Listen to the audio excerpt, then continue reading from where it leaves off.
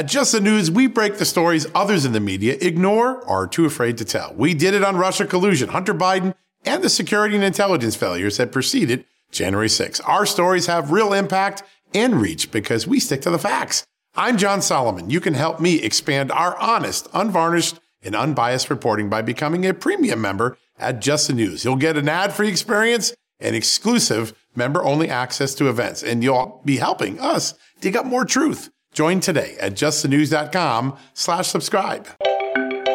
Hello and welcome to the Victor Davis Hanson Show. This is our weekend episode, so we will do a little bit of cultural things. As Victor has said on the Friday news roundup, we'll be looking at Xenophon and his history, his philosophy. He was a soldier as well, so stay with us for that. But we're going to look at a few news stories first, so we'll be right back. Can't pay the IRS? Haven't filed in a while? Receiving threatening letters? Yeah, it's about to get worse. The IRS is hiring an army of agents targeting hardworking Americans like you. You need warriors on your side. You need Tax Network USA.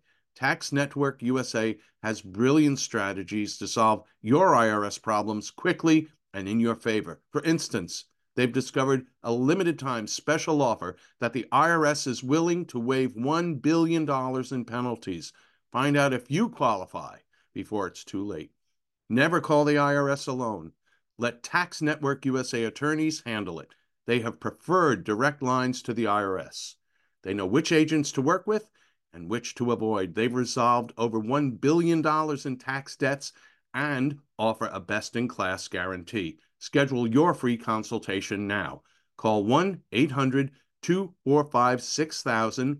That's 1-800-245-6000 or visit tnusa.com/Victor. tnusa.com/Victor. What makes a life a good one? Is it the adventure you have? Or the friends you find along the way? Maybe it's pursuing your passion while striving to protect, defend, and save what you believe in every single day. So what makes a life a good one? In the Coast Guard, we think it's all of the above and more. But you'll have to find out for yourself. Visit gocoastguard.com to learn more.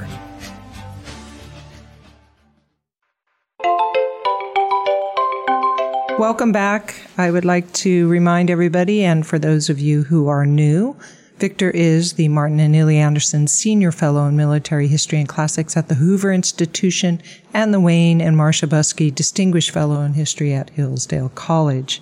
You can find him at his website, victorhanson.com. The name of the website is The Blade of Perseus, and we hope to see everybody there.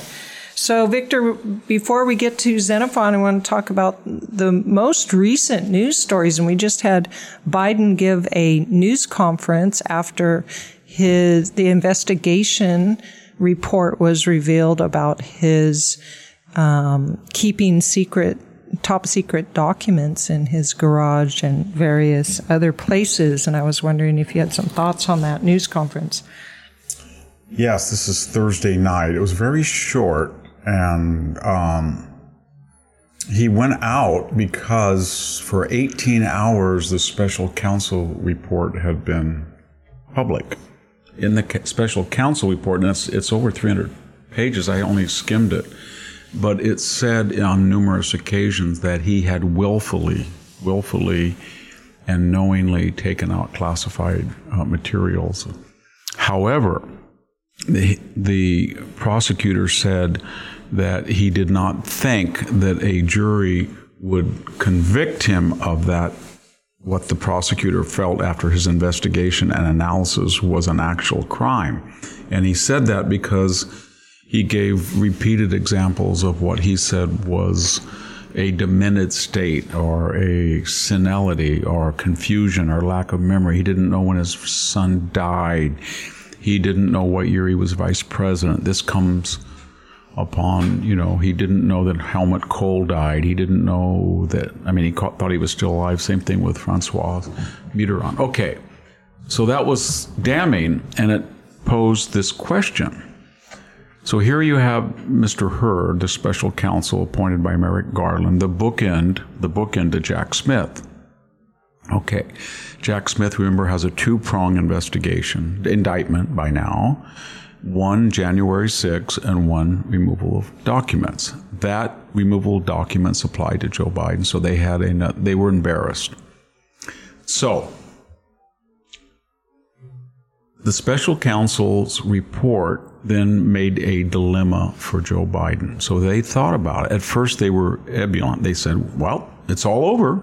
We've been cleared, exonerated, exempted. And then they thought, the special counsel said that we were only exempted because he didn't know where he was and a jury would feel sorry for him. Okay.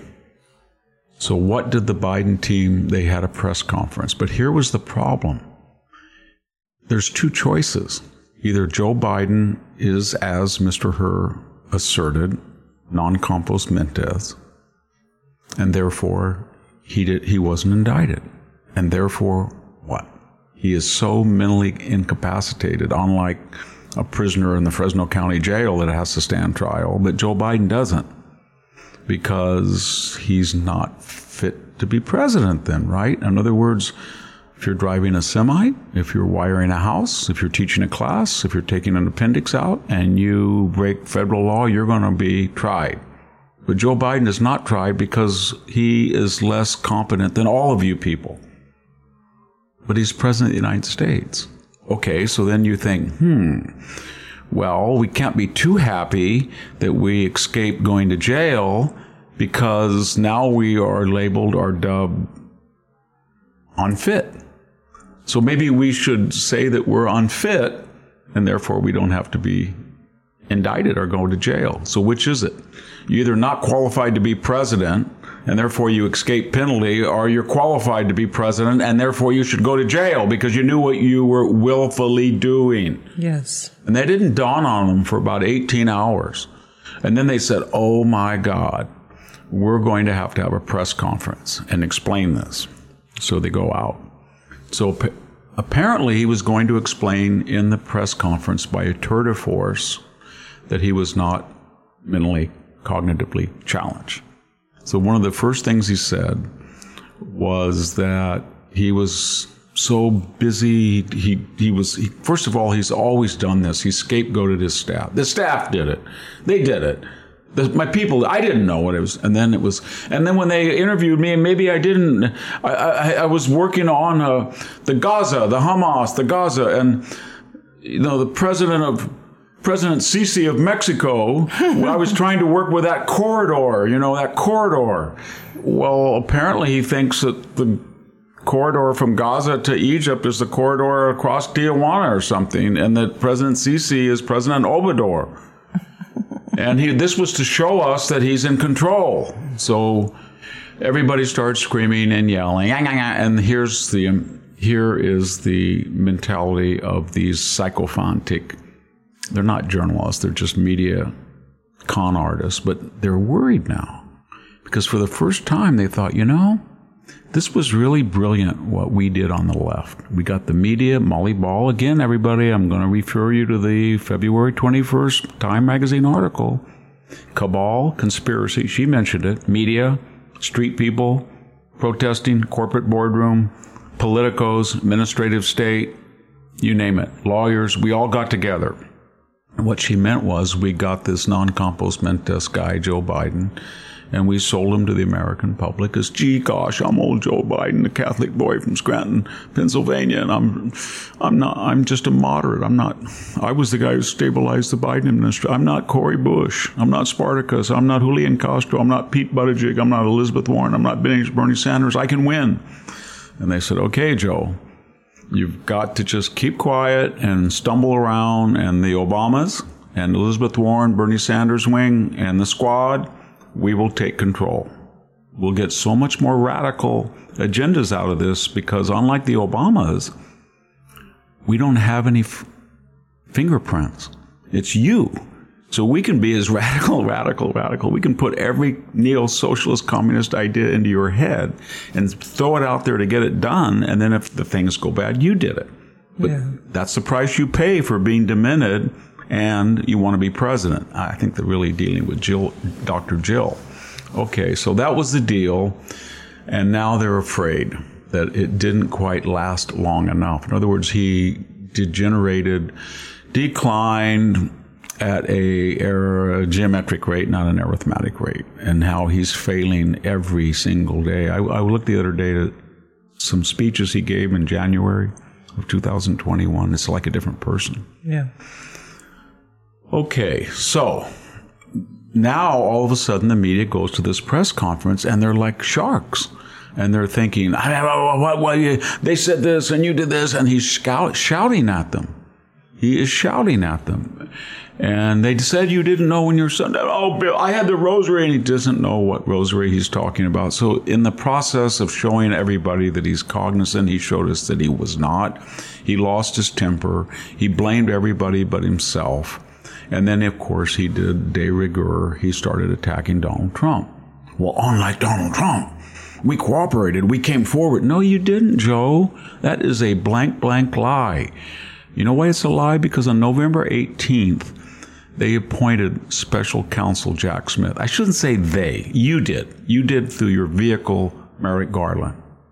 And then lo and behold, just 2 weeks earlier, your attorney said, oh my God, Joe, did you know that after 15 years, when you were a senator and vice president, and then you sat out during the Trump period, made money, the 4 years of Trump, and now you're president, during all this time, you took out classified documents. And they're in your garage, and they're in your office, and they're in this Washington, D.C. location, and they're unsecured. And we're going to go after Trump. We got to go after Trump, and we're going to appoint a special counsel in 2 weeks, Jack Smith. So what do we do? Because they're going to find out about this. What hypocrites? I know what we'll do.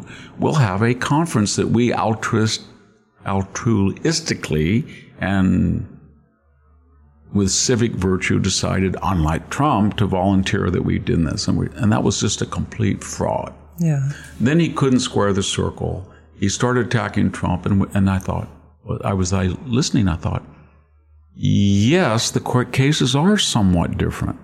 You said they're very different. They are different. Donald Trump took them for less than 2 years. He left office on January 20th of 2021. They raided his Mar-a-Lago estate on August of 2022. You took them out for 15 years. So maybe you could say that he was culpable for a year and 3/4. You were culpable and you knew it for 15 years. Number two, how can you plead, Mr. Herr, how can you plead that this man is non compos mentis and therefore wouldn't make an effective target? Are you saying he's non compos mentis now, or when he was vice president? He was vice president 7 years ago? Because that's when he took out some of the papers. But maybe it was when he was senator. So are you saying the man has always been that way? Or are you saying the following? He willfully took these things out knowing when he was perfectly cognizant as a senator and as a vice president, but now he just simply can't defend it because he's lost the ability to think. You see what I'm saying, Sammy? Yeah, I do. They can't say that he didn't know what he was doing as senator and vice president. No, absolutely not. So that came out in the press conference. And then there's another difference. Mar-a-Lago, anybody that drives, I've driven by there. You look at this huge wall. There's a guard tower, guard place as you drive in, and you compare it with that rickety garage. It is so much more secure than Joe Biden's various locations. Okay. Okay, so it's more secure. Joe Biden had it far longer. And most importantly, putatively, Donald Trump had the right to declassify any presidential classified file. All he had to do was fill out a form. He didn't do that. And people said, well, he just waved his hand and said he probably did. But in other words, his sin was pro forma. Joe Biden as vice president and president had no legal right to do that. And so the special counsel just glossed over all that because his main problem is, I'm going to be completely discredited because the evidence is overwhelming that Joe Biden knew that he broke the law. But if I indict a president, the left is going to go after me. But if I don't, given this report that I have to report, the right is going to say, you blank, blank hypocrite.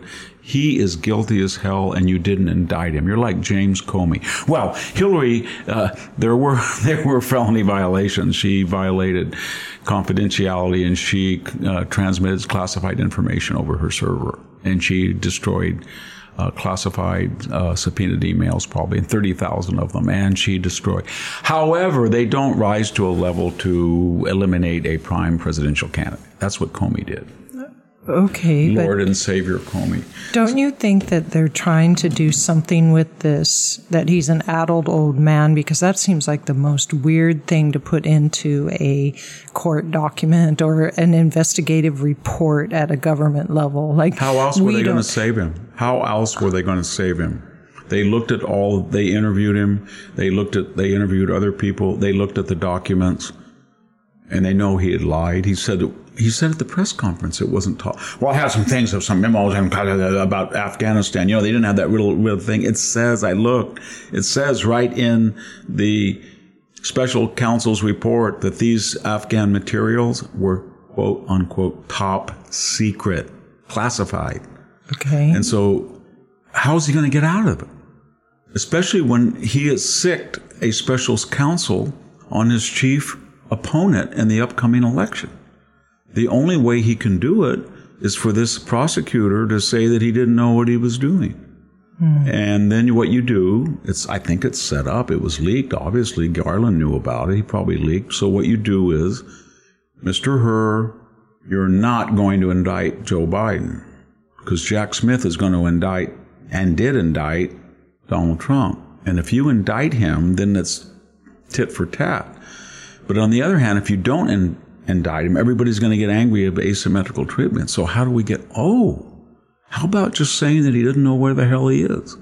He's a poor, pathetic character. And they said, okay, that way he won't have to go to jail. Trump can't say, well, Biden got off easy because Biden is more demented than Trump. Maybe, but and that's what they did. And then all of a sudden, they did this for 18 hours. And then all of a sudden, someone said, oh my God, we just told the world for 18 hours that he doesn't know where he is. We told Putin that. We told Xi that. We told the theocrats in Iran that. We told crazy Kim Jong-un that. They may nuke us. I just don't think they were surprised after 18 hours. I think they did it on purpose. This was a hasty. And they have I did a Fox News thing tonight. Yeah. And I commented, and I went back into the house, and I had my little leftovers dinner, little Victor and Gracie the dog, and Spotty and Sport and Spike. And all of a sudden I get a phone call that said, Victor, would you please go back out into your barn? Well, why? Because I said, Joe Biden does not give press conferences. Well, he is tonight. We'd like you to comment. Okay, so I took off my old clothes, put on my little shirt and coat, went back in there.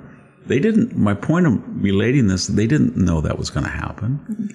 They had all day to schedule that thing. They just scheduled it the last moment. Oh, no, I don't think Joe Biden necessarily knew, but I think the Democratic machine knew, and they're trying to they knew that we're going to say he's an addled old man because we've got to start taking care of this and get somebody else in there. But they didn't schedule the press conference. Yeah, Joe did, yes. And you know why they did? Because they were surprised and stupid. They're stupid. Yes. They could have done this 5 hours earlier with a script.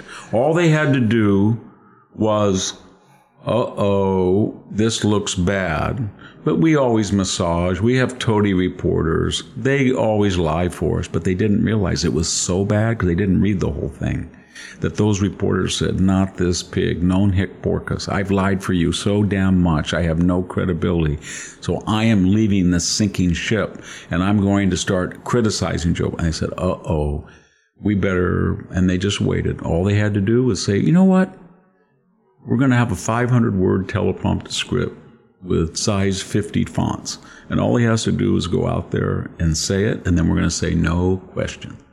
But they were completely off guard. Yeah. They just looked at this and, oh my God, hey, get him out there. And you never put Joe Biden out and let him go off script and then start blaming and turning red and then having questions. It was lucha libre. It was just a chaos. Yeah. People were screaming and yelling, and he got angry. And he when he gets angry, he does two things. He attacks Trump, and he plays his dead son. And that's what he's done. Yeah, sure. I think the Democratic machine set him up, though. You know, there is a small group of people who have lost children. I lost a child at 26. And I hope I have never invoked that when I get in trouble. I have never done that. Oh, I didn't know that because I you don't know you know what I mean? That's unfair to the child to use that memory like that. It really is. And then he just went on and on about his grieving, and he's done this in so many different ways. He's said to military veterans who've lost people killed in combat that his son died in combat. That's a complete lie. He said his son was in Afghanistan. He said his son got cancer. He said cancer from the war.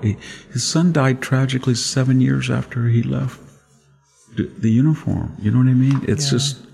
So anyway, this was a ungodly disaster. And the big beneficiary, who was the winner tonight and during this day, was Donald J. Trump. I know Donald J. Trump might not think he's a winner because he was very angry and said, you got to drop this, and this is asymmetrical, all true. But people are going to look at this and they're going to say, E. Jean Carroll, $83 million for somebody who just mouthed a Law and Order episode, made up all this stuff about having a dress that proved she was there in the dressing room when the dress didn't exist, said The Apprentice was her favorite show. This is a complete farce to bring this up 20-something years, but she doesn't know 20 because she doesn't know the year. And so then you have that. And then we learn about Fannie Willis. And we talked last time about there is new developments in the Fannie Willis. They bought a little safe love house, and it's so sordid, and it's going to get sordid. That thing is just a mess. They really want to go after election denialism in Georgia. They should go after Stacey Abrams. And now you have this, right? This. And this is coupled with the Supreme Court. If you look at, everybody makes fun of Clarence Thomas, especially white liberals. The guy is very, very bright. He's brilliant. And he just tore apart that representative from Colorado, that lawyer, because he said, can you give me some precedents?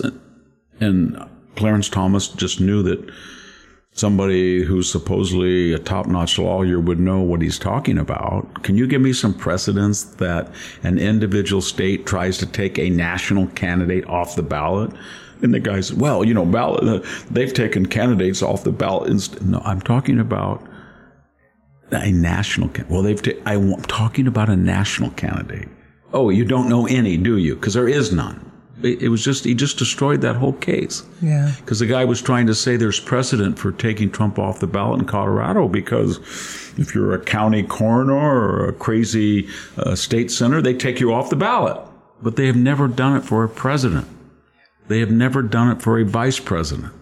And that was what Thomas just quietly made the point. And so they had a bad day is what I'm trying to say today. And the Democrats did, yes, because this thing is over with, that you're going to try to take him off ballots and deny the constitutional right of people to vote for whom they please on Election Day or prior to it. Well, even that Ketanji Brown Jackson and Elena Kagan were against the whole idea of taking him off. And they not only were against it, they sounded sane for a change. They asked very legitimate analytical questions. And I think they feel that they've been so partisan. This is a wonderful opportunity because this thing is so damn outrageous that they could get a unanimous verdict, 9-0. And they think if they voted with the majority, they might have a chance to say, see, I'm disinterested. I'm not a partisan. It would be a wise move for both of them. Yeah. And you correlate that with these two other developments today. Number one, Mr. Herr's special counsel report and this disastrous Thursday night press conference that Biden gave. And that's a trifecta. And I think a lot of people now are very empathetic to Donald Trump. And they're saying, you know what? These cases are outrageous. And if they're going to actually put him into a courtroom and try him for taking documents out to Mar-a-Lago, when they let this other guy get off for doing things much worse, 15 years, less security, no prerogative to declassify them, only came forward when he was paranoid they'd find out. You're going to let this guy get out because you claim he's crazy, nutty, demented, and he's president? This is outrageous. And I think when you see Alan Dershowitz, did you see him tonight? No, I didn't get a chance. He said some things that were absolutely weird. They said, Sean Hannity asked him if he thought that the press conference showed that Joe Biden was non-compos mentis. And he basically said, yes, he didn't know who the president of Egypt was.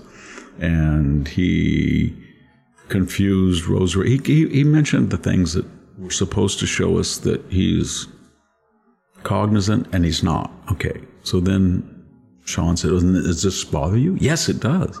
It bothers a lot of people. It bothers a lot of people that some people might even think about voting for Donald Trump, including me. That was John. Did you say, it was Alan Dershowitz? Yes. Yeah. Hardcore left-wing Alan Dershowitz. Yeah. And so I think a lot of people are saying, I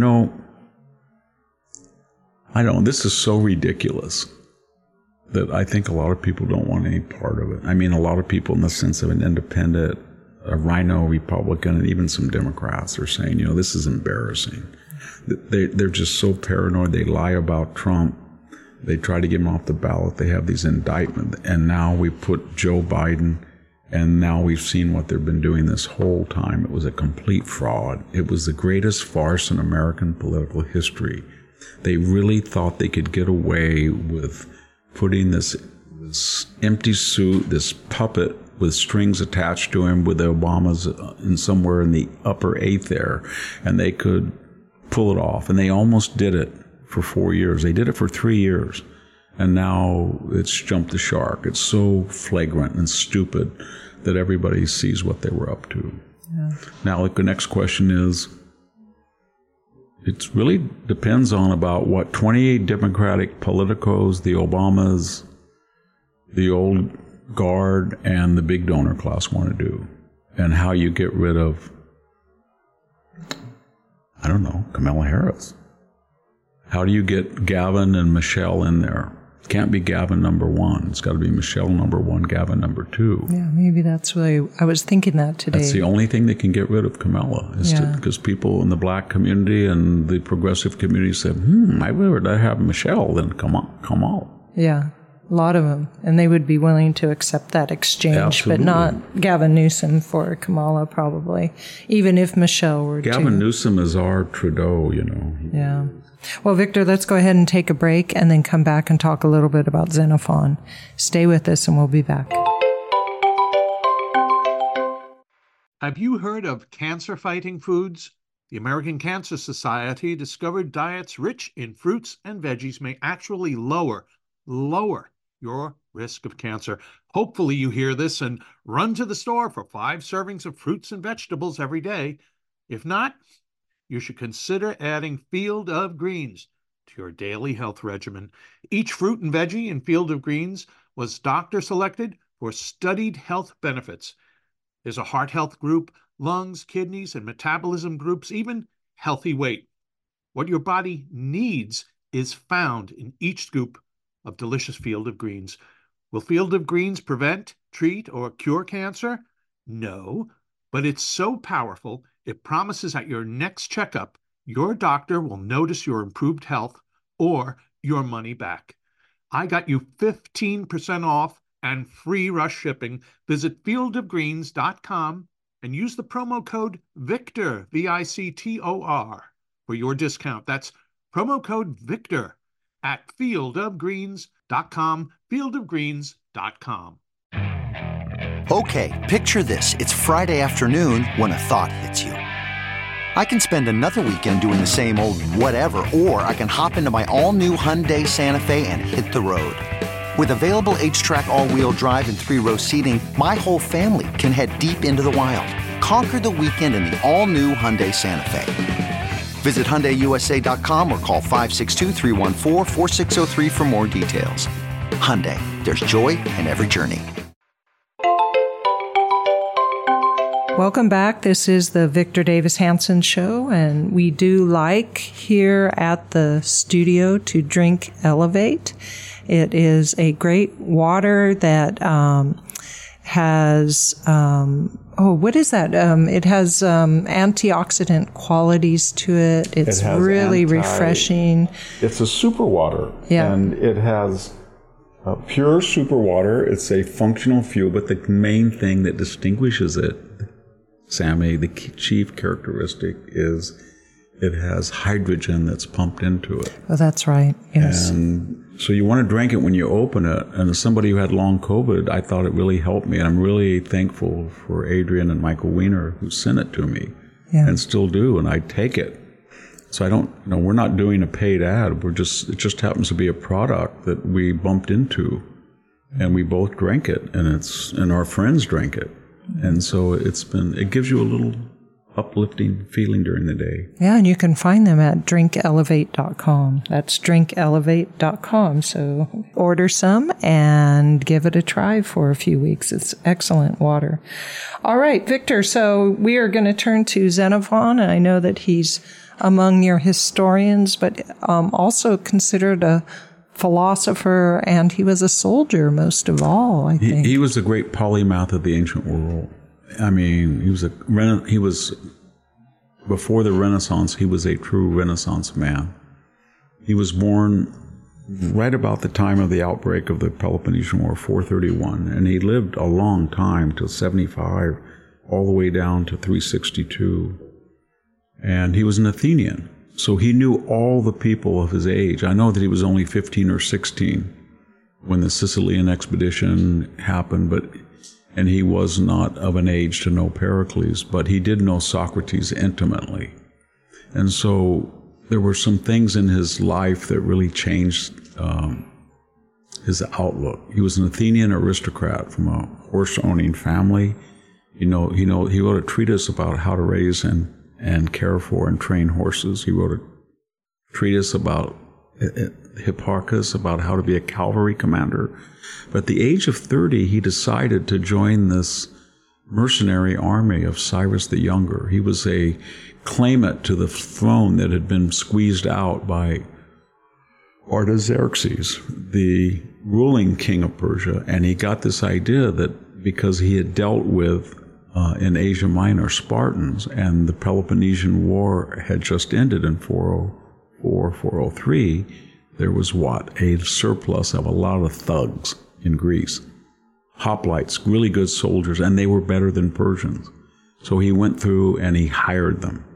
10,000 of them, the 10,000, and probably more of them. That 10,000 may refer just to the last group that survived.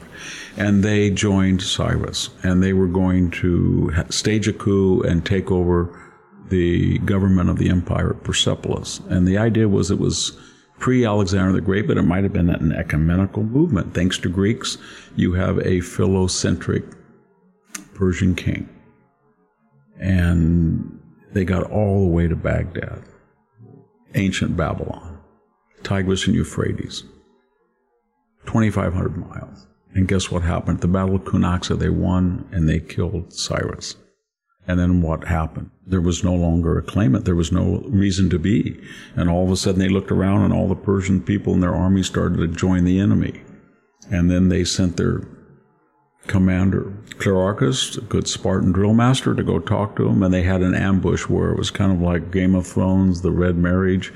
They all went to go talk, and then they closed up the banquet and slit their throats. And then all of a sudden you got these Greeks. And instead of being on the winning side and almost to take over the Persian Empire, they're 360 degrees surrounded by their enemy Persians and their former friends that have turned on them, and they have no command. They were all wiped out. And the Spartans were the brains of they were the tough guys, and Xenophon then steps forward. He's an Athenian. And he says, look, we're not beaten yet. And what happens, you can read it, he wrote something called the Anabasis, the march up country, the march back up into the Black Sea where there were Greek settlements. And so it's just a fascinating account of how you cross rivers, how you outsmart Persians, what types of arrows are superior to the others, how you get food, and it's a moving democracy. And how are all these decisions reached?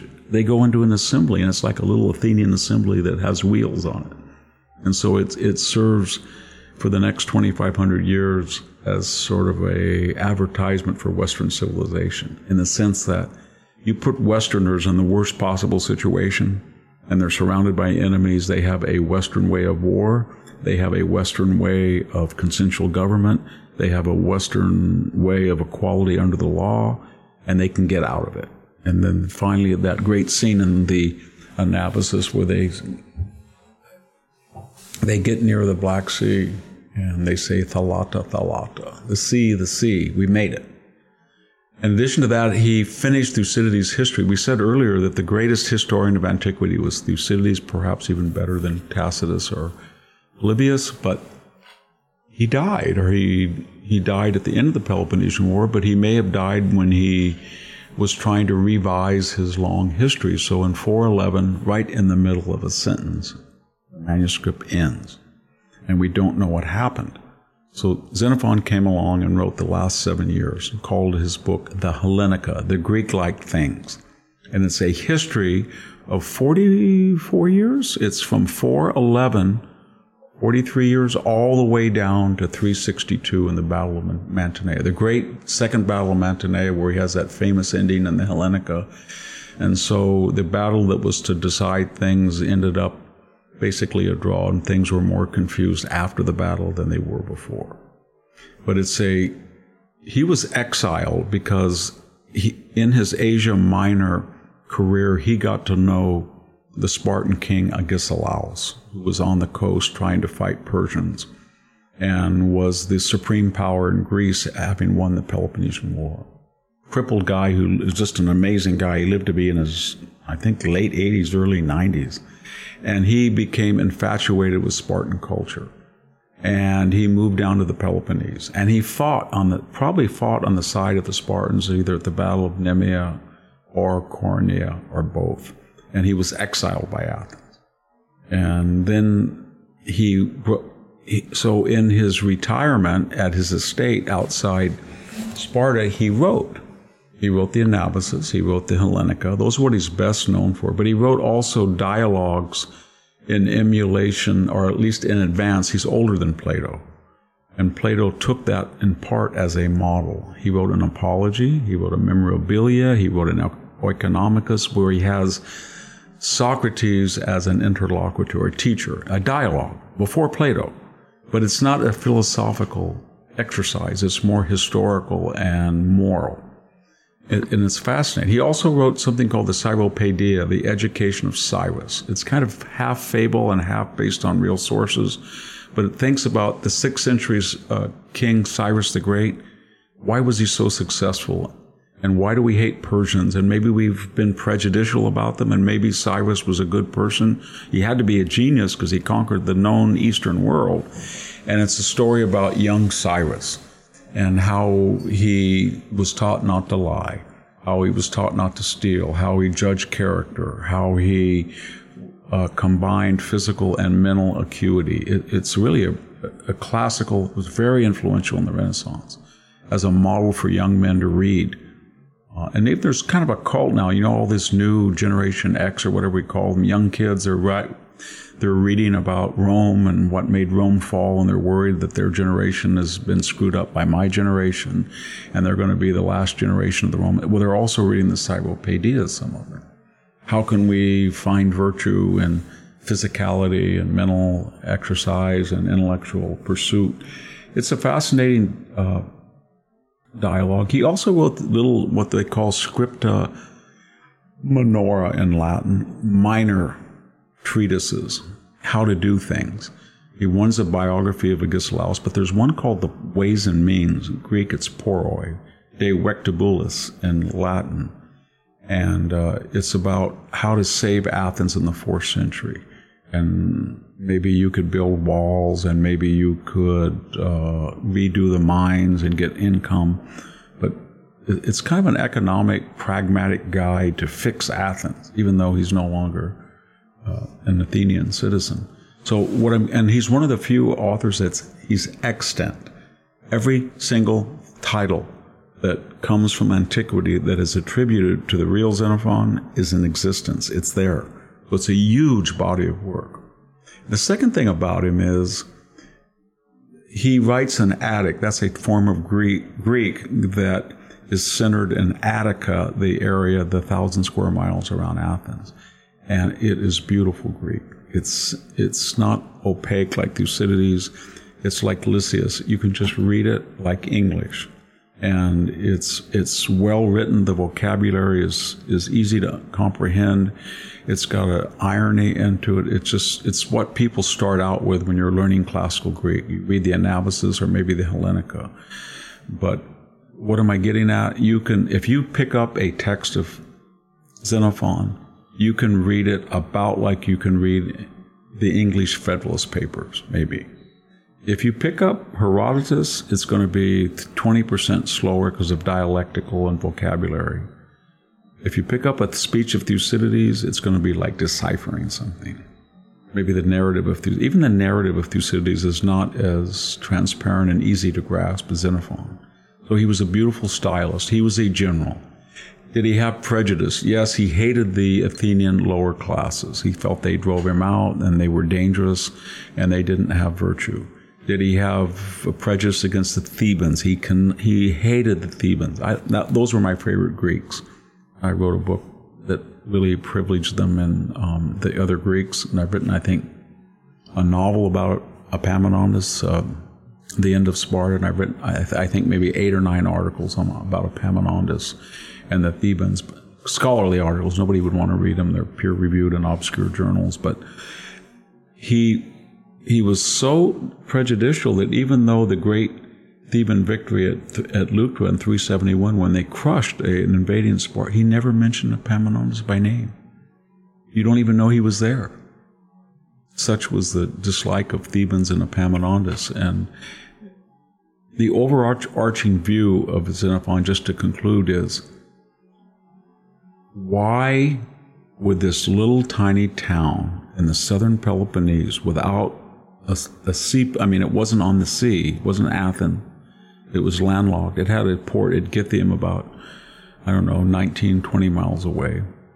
But it wasn't a seaport. And it was very small, with only 10,000 citizens, maybe 20 or 30 what we call perioikoi, half Spartans, and then they had these Helot slaves. But why did it endure so long, and why did it create such great soldiers? And why did they lead Greece preeminently along with Athens for so many centuries? And what happened to them? And you could say, well, they had a police state, they had a Gestapo, the Crypteria, they went out and they marshaled the labor of 150,000 serfs to provide food so they could train all day with war without having to work. That's all true. But what he's really saying, when you look at the Constitution, he wrote something called the Politeia, of the Constitution of the Lacedaemonians. Lacedaemonian is just a word for the larger groups of people who lived around Sparta, country and city. And it's really fascinating to read that because it's really an outline of the first example in Western civilization of what we would call a mixed constitution. I don't mean mixed in the Athenian sense where you try to get a concord of the orders, poor, rich, middle class, all working together. But I'm talking about in the modern sense, legislative, executive, judicial. So you have the Gerousia, that's where we get the Roman idea of a senate, Gerousia, gerontology, old people, the senior group that sets the legislative agenda. Then you have the ecclesia, all of Spartan males that are over, I think it's 18, it might be 21 later on. And that's the second part of this legislative body, very similar to the House and Senate in our own time. And then you have your executives Just as you have two Roman consuls, that probably came from the idea of two Spartan kings, the Aegids and the Eurypontids. So you have two royal houses that balance each other out. One king goes out, one stays home, they alternate, and therefore you balance and check power. And then they lead the army out and they execute the laws as the Gerousia and the Ecclesia dictate. And then you have sort of a judicial branch, the ephors. They're very mysterious people, but they seem to have a veto power both over the assembly and the Senate and the monarchy, the kings. In other words, they look for violations of virtue, violations of the law, but mostly this strange culture is so suspicious of all things cosmopolitan or decadence induced by Athens that there's no money. They have huge iron spits. They're so big that if you're wealthy, you couldn't even put them in a storage chest or anything.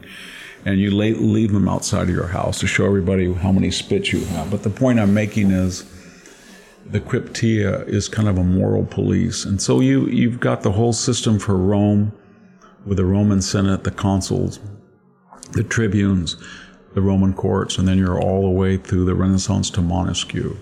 And the Cretan constitution, according to Plato and philosophers, was derived from the Spartan, or they were mutually influential. But the idea of a mixed constitution that's the basis of our own system comes out of the Peloponnesian Greece, or the Doric. It's a Doric influence. It's not like Athens, where you have a tyranny of the ecclesia. It's not checked. Yeah. Does one get a different sense of Socrates from Plato in Xenophon? So Xenophon's Socrates seems a different person than Plato's Socrates. Yes. Socrates is a more practical person, and he's a more religious person, and he's a more patriotic person. So when Xenophon wants to know whether he should go, just to give one example, join the 10,000, you'd go to a philosopher. The philosopher would tell you no.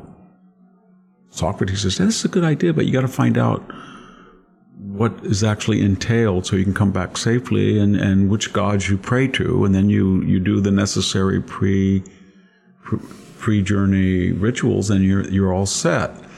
And more importantly, when you read his apology, it's a little different. In Plato, it's very sophisticated. He's kind of ironic in the sense that, well, I'll propose, you convicted me because I speak the truth to you, and he argues back and forth. He says, well, it's kind of a shock. And then there's Crito and Euthyphro, where people are shocked, and they discuss in the related documents whether he should break out of jail. And there's all of these philosophical questions. When you're a victim of the state, do you obey the state or try to undermine it because it turned out bad for yourself? In Xenophon, it's more or less that he just goes in there and says, you know what, I'm going to die. And I don't want anything to, it's almost like I'm not saying it's committing suicide, but there's a sense that he's deliberately just he's not going to argue with these people. He knows exactly, and it shows an aristocratic view that these people are radical Democrats, Jacobins, and they're crazy, and they're always going to hate Socrates, and they're always going to hate people like Xenophon. And it's and Plato's similar. Yeah. People should remember that. I can't think of one text, I know this is a controversial thing to say, of a contemporary Athenian from, let's say, 507, the traditional founding of Athenian democracy, all the way to, I don't know whether you want to call it the Battle of Chaeronea, where Alexander and Philip destroyed Greek freedom, or where on the death of Alexander later, in 423, there's a revolt. Whenever you mark the end of democracy, I can't think of one writer, not Aeschylus, not Sophocles, not Thucydides, not Herodotus, not Xenophon, not Plato, that was a defender of democracy as it was played out in Athens. The only two that I can think of, not Aristophanes, the great comic kind of like Saturday Night Live or Laugh-In comic. It's really brutal. He has 11 excellent comedies. You should all read The Lysistrata. It's a great play, but my favorite was The Acharnians, The Knights. They're very good, but the only two that I can think of that have a good thing to say about democracy, three, is Aristotle's Politics. But he's very careful in defining democracy. He says there's 4 types of oligarchy and democracy. And democracy will work when most of the citizens are rural and they're too busy and they're hardworking and they own property to go in town and lounge around the agora all day and get paid to vote and to participate on juries. So it's kind of an anti-democratic support of democracy. The other one is Euripides. Euripides has, in the Suppliants and other dialogues, he's got 19 plays. He's the tragedian, the last of the 3 great tragedians. He says some things that are, he has mythological figures like Jason and other people who, Theseus I should say, that have good things to say about contemporary democracy in Athens. It's clear that he's talking about contemporary democracy in mythical terms. And then there's some passages, just a few in Thucydides, where he's fair to democracy. In other words, well, I shouldn't say that. He doesn't like Athenian democracy. They exile him. But what he's saying is the idea of a constitutional state where everybody's involved gives a democracy momentum, influence, energy. And if you have somebody like Pericles, who in name is elected, but he gets elected every single year, and he's anti-democratic, then he can check this mob. So they don't just go vote one day to destroy the Mityleneans, the next day say, oh, I'm sorry, we won't destroy them today. Send out another trireme and catch the first one so they don't get all slaughtered. Yeah. Or they don't do what they did to the Melians. Yeah. So it's all worth reading, Xenophon. And he was probably, of all the Athenians, the most influential. He and Plutarch were probably, who was much later, 100 AD, they were probably the most influential writers on the most influential authors on the Greek side during the Renaissance. When you look at Renaissance scholars and the Enlightenment, partly it's because a lot of these Greek texts were not known because people in Italy in the early and middle Renaissance did not know Greek very well, if at all. And what they knew of Greek came from their Latin text. And they didn't really know much about Thucydides. They didn't have all of Aristotle until, I don't know, after the sack of Constantinople. But in the Fourth Crusade, there were people who were getting out of Constantinople for the next 2 centuries. And they were teaching Italians classical Greek. Yeah. But Xenophon and Plutarch were very influential. Well, Victor, let's go ahead and take a break and then come back and talk a little bit about Gina Carano, who was employed by Disney and currently is not. And then maybe we'll talk a little bit about Mark Stein if we have some time. Stay with us and we'll be right back. CarMax is putting peace of mind back in car shopping by putting you in the driver's seat to find a ride that's right for you. Because at CarMax, we believe you shouldn't just settle for a car. You should love your car. That's why every car we sell is CarMax certified quality, so you can be sure with upfront pricing that's the same for every customer. So don't settle. Find love at first drive and start shopping now at CarMax.com. CarMax, the way car buying should be. That's not just the sound of that first sip of Morning Joe. It's the sound of someone shopping for a car on Carvana from the comfort of home. That's a good blend. It's time to take it easy, like answering some easy questions to get pre-qualified for a car in minutes. Talk about starting the morning right. Just like customizing your terms so your car fits your budget. Visit Carvana.com or download the app to experience car shopping the way it should be. Convenient, comfortable.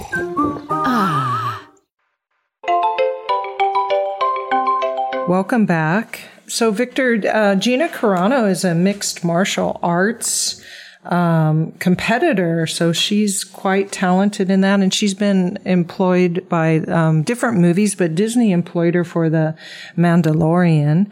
And then what happened was on her social media, she is very conservative, and she did things like compare being a Republican to being a Jew in the Holocaust. So she was saying it's pretty difficult, probably especially in Hollywood, to be a Republican. And Disney up and fired her, and Elon Musk is going to help her defend herself against this firing. I was wondering what you know about it, or your thoughts on that.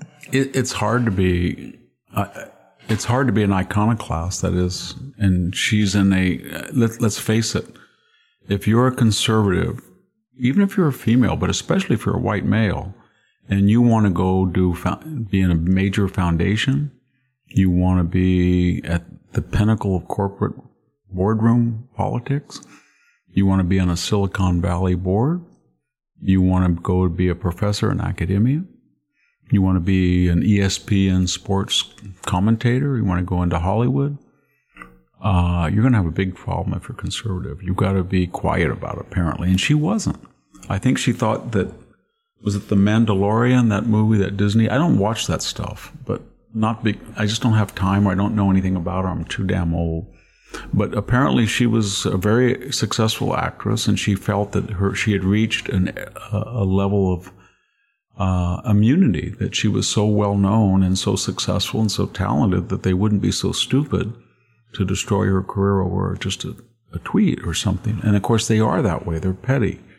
So they went after her. Now she's suing Disney, and Disney is completely this Bob Iger. And Elon Musk is going to help her, as you said. Yeah, and so Disney has completely taken that wonderful name that we all grew up with, theme parks, Mickey Mouse, all of that stuff, and destroyed it with this transgendered agenda and Mr. Mulvaney and all of this. And now they're, that's the Bud Light, but with all of the transgendered, and the same thing with Bud Light, same thing with Target. And I think people have had it with them. Yeah. There was a person, working class guy, that delivered some lumber the other day, and I was talking to him, and he was talking to me, very intelligent guy, and he said, people have had it. I've had it. This is what he said. I've had it. I'm done. I said, what do you mean by that? I was curious.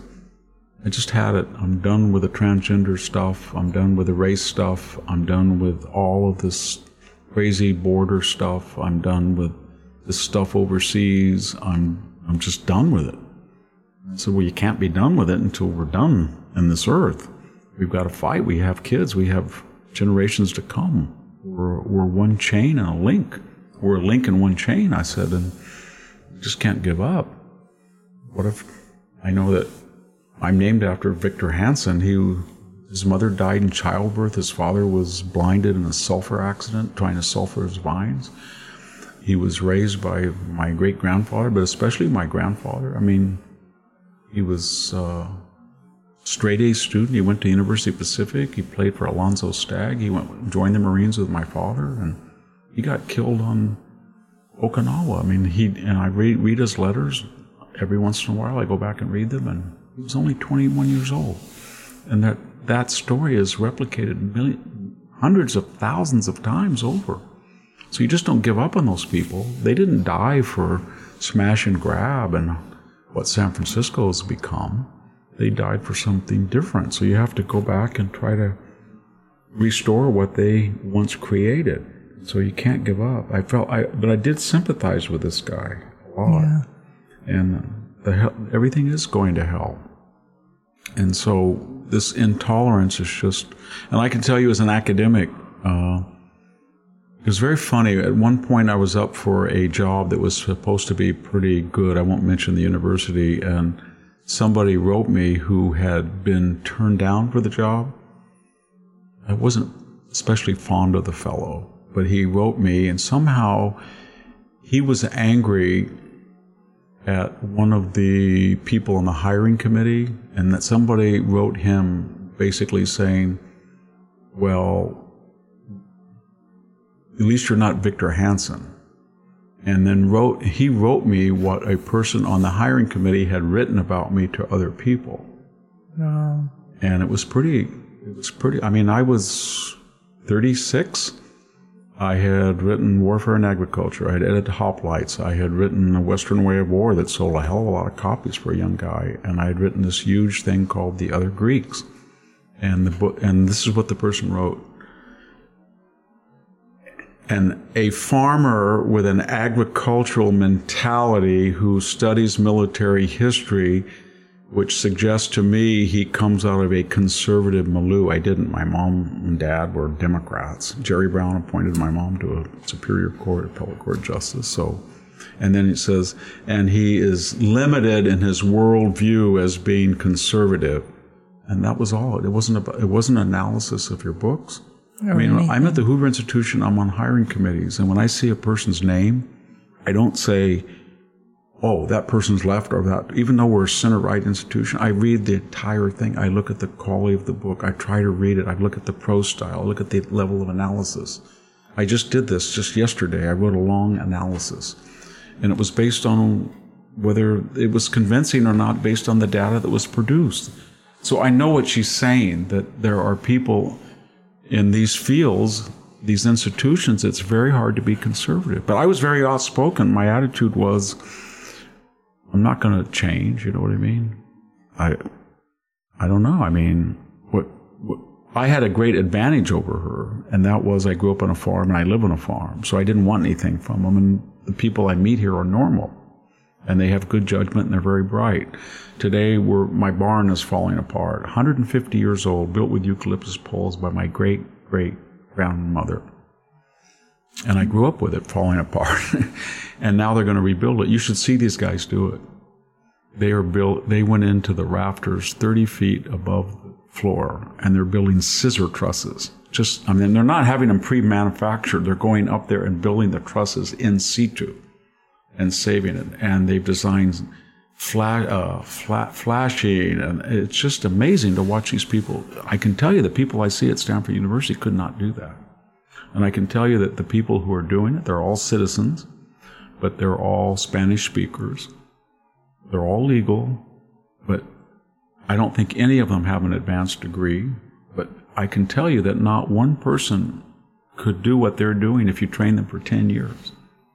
How can you be 55 years old hammering 30 feet above the ground over a cement floor and then precisely making a scissor truss and then taking something? I didn't say, I want you guys to make scissor trusses, and then I want this interior wall to be reinforced. I want this rafter here and this joist there. I need all of this done, and I want this I just said, I need it completely rebuilt. I want to... Do you want it to be like it was when it was built? I said, yes. What year was that? I said, 1871. Oh, my God. Okay. And then I'm just watching it out my window all day today, all day, as it's just turning into what?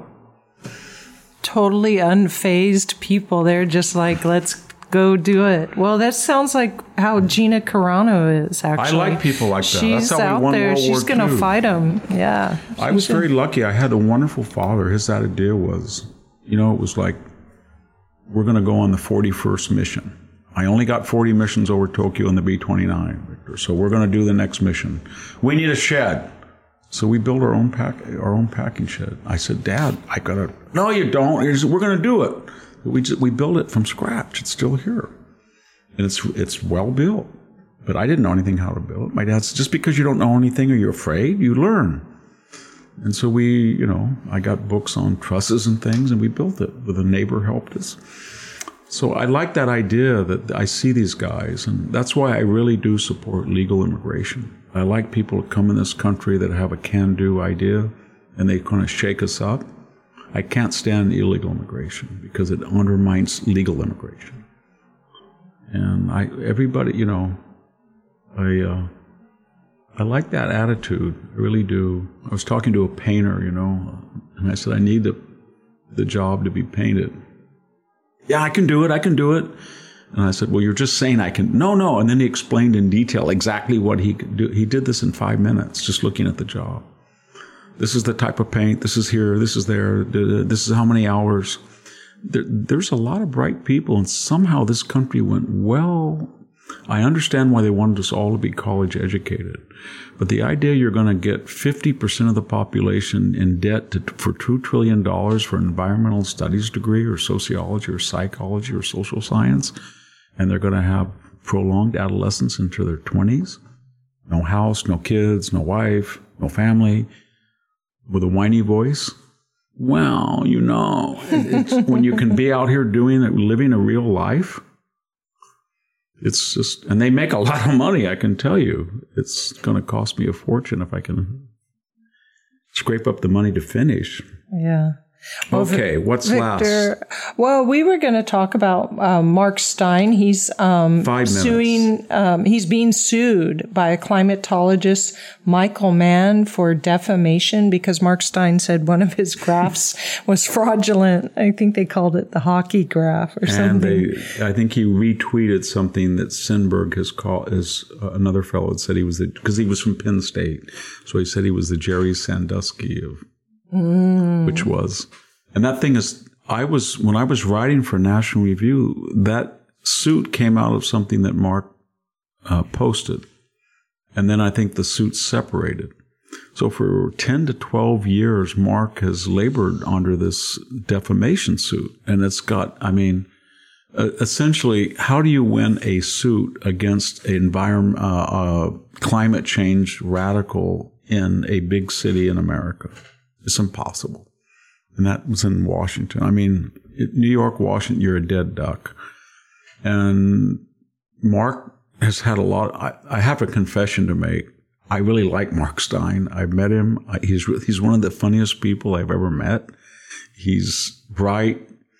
He's eccentric. I really admire him. And I know a lot of people think he's a controversial, but he's been ill. So he defended himself from a wheelchair I didn't see the trial, but I talked to people who sat there and watched it. Yeah. I think Jack is actually, we're going to talk about it in our next podcast. And I think they proved beyond a doubt that this Mr. Mann, he said he was a Nobel Prize laureate and he wasn't. They exposed all the stuff and they found no compensatory damages. $1 they fined Sinberg and $1 Mark Stein. In other words, he could not prove that his career suffered from what Mark or his co-defendant, and they had separate cases, or they were separated. He couldn't find anything. But this is what's so weird about the American punitive system. They found punitive damages, $1,000 against Sinberg. So he didn't suffer any real thing. But I guess psychologically, you punished him and make him go through this. So you have to pay him $1,000 for, $1,000 for the last 10 years or something. But for Mark, they charged him $1 million punitive damages. $1 real damages to compensate for what he said he lost, but $1 million for the punishing. You're going to be punished. And so So I guess he's got to come up with either go for another 5 years and appeal, but he has to come up. That's what the jury found. Yeah. $1 million. Wow. Where was this tried? I think it was in Washington, D.C., but I may be wrong. But my point is simply, it may be New York. Jack will correct me. Yeah. We'll find out on Tuesday or Thursday next week. I think it has all these defamation cases, if you look at what we said about the E. Jean Carroll, one thing I did not say, if somebody comes out of your past and says, 30 years ago, we were in a dressing room together and you forced yourself upon me, but I can't remember the year or the dress or all this, and you say, you're a whack job, you're crazy, that's defamation. Yeah. If she's been, I don't know. And there's something, I still can't quite understand it completely because I think all of our listeners are bewildered. I hear that a lot when people call me or I see in the street or they write emails and there's things, I guess what I'm trying to sum up maybe the last 2 months, 50 or so of these inquiries from people that are listening, that type of, and it's like this, Victor, what is going on? How did we get to a place where some person like E. Jean Carroll would be awarded $83 million in defamation damages. And how do we get a judge like Judge Kaplan that said he was virtually a rapist, even though he was never convicted of rape, but rather an assault? How did we get somebody like Fannie Willis with this whole messy paramour and all? Where did we get Alvin Bragg? How did Letitia James come up with an idea that there's no victim, but you're going to have to pay $250 million in fine? How did this happen? How did we get Joe Biden? How did we get this stuff? It doesn't. How can you go after an ex-president? How can you impeach a president twice? How can you try him as a private citizen? How can you raid his house? How can you say that January 6th was a full-fledged insurrection when the 120 days in 2020 was? They really did some damage. They killed a lot of people. They destroyed a lot of iconic buildings. They burned down a lot of things. $2 billion. How can you say that this was a Confederate? How can you try to take a presidential candidate off the ballot? We wouldn't have done that in 1965, 1955. How do we go in reverse? What's the cause of it? Is it too much affluence?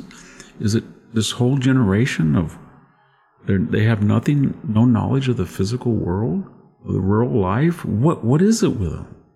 Who convinced them just to be that the model that makes nationhood great throughout history is to satisfy your appetites from the age of 18 to you're 35, not get married, have no children, and then be self-infatuated? Or then where do we get the snowflake idea that you're going to be aggrieved at every little thing? Do they know anything about race? Don't they understand what caused Rwanda? Or what caused the Balkans? Or what caused Iraq? That any time you identify by your tribe as your primary identification, you're prehistorical, you're pre-civilization. How do we do all this? And how did the people at Harvard and Yale and Princeton and Stanford and the Guggenheim Foundation, the Ford Foundation, the Rockefeller Foundation, how did all these our best and brightest names and people, how come they turned out to be the worst of us? I wish we had the answers to that, but that's what's really confusing people. And they're really scared because they think that they could be destroyed by the IRS or someone come out of their past, a Me Too type person, or they feel somebody's going to call them a racist, or they're going to speak up in a meeting and people are going to whisper there's some Trump MAGA right-wing nut. And all they're doing is, there's going to be some kind of accounting for this. There has to be, either in the next world or this world, because this is really wrong what's happening to this country. And I think there's going to be, I hope it's a political correction, and I hope it's a Thermidorian correction to Jacobinism and not a Napoleonic correction. I really do. I hope it is. Yeah. But, the only criticism Donald Trump, he's really got to do the Iowa speech and not the New Hampshire, because he doesn't have any margin of error. He has no great money friends. He has no media. He has no institution behind him. He's got to if he gets elected, he's got to hit the ground running. I need every single appointment to be excellent, to be loyal, to be good. We need to get the agenda done. No crazy this or that. No Omarossos, no mooches, none of that. Scaramucci. It's got to be done. And I hope he can do it. Yeah, me too. I hope he can break up the administrative state and get rid of a couple of cabinet divisions and really try to balance the budget and reform things. I don't know how anybody can do it, but I don't want to be in his place, because anybody who would try to give medicine to a diseased country, they're going to be considered worse than the disease, the medicine. Yeah. Livy said that. Remember, we were at a point in Rome where we know what the medicine is, and it's considered worse than the malady. Okay. All right. Well, thanks to everybody for listening to us this weekend. We hope you enjoyed it, and please come back and join us Friday for the news roundup and Saturday for the weekend edition. And Victor does 2 shows with Jack Fowler on Tuesday and Thursday. So stay with us. Thank you, everyone. This is Sammy Wink and Victor Davis Hanson, and we're signing off. Say goodbye to your credit card rewards. Greedy corporate mega stores, led by Walmart and Target, are pushing for a law in Congress to take away your hard-earned cash back and travel points to line their pockets. The Durbin-Marshall credit card bill would enact harmful credit card routing mandates that would end credit card rewards as we know it. If you love your credit card rewards, tell your lawmakers, hands off my rewards. Tell them to oppose the Durbin-Marshall credit card bill.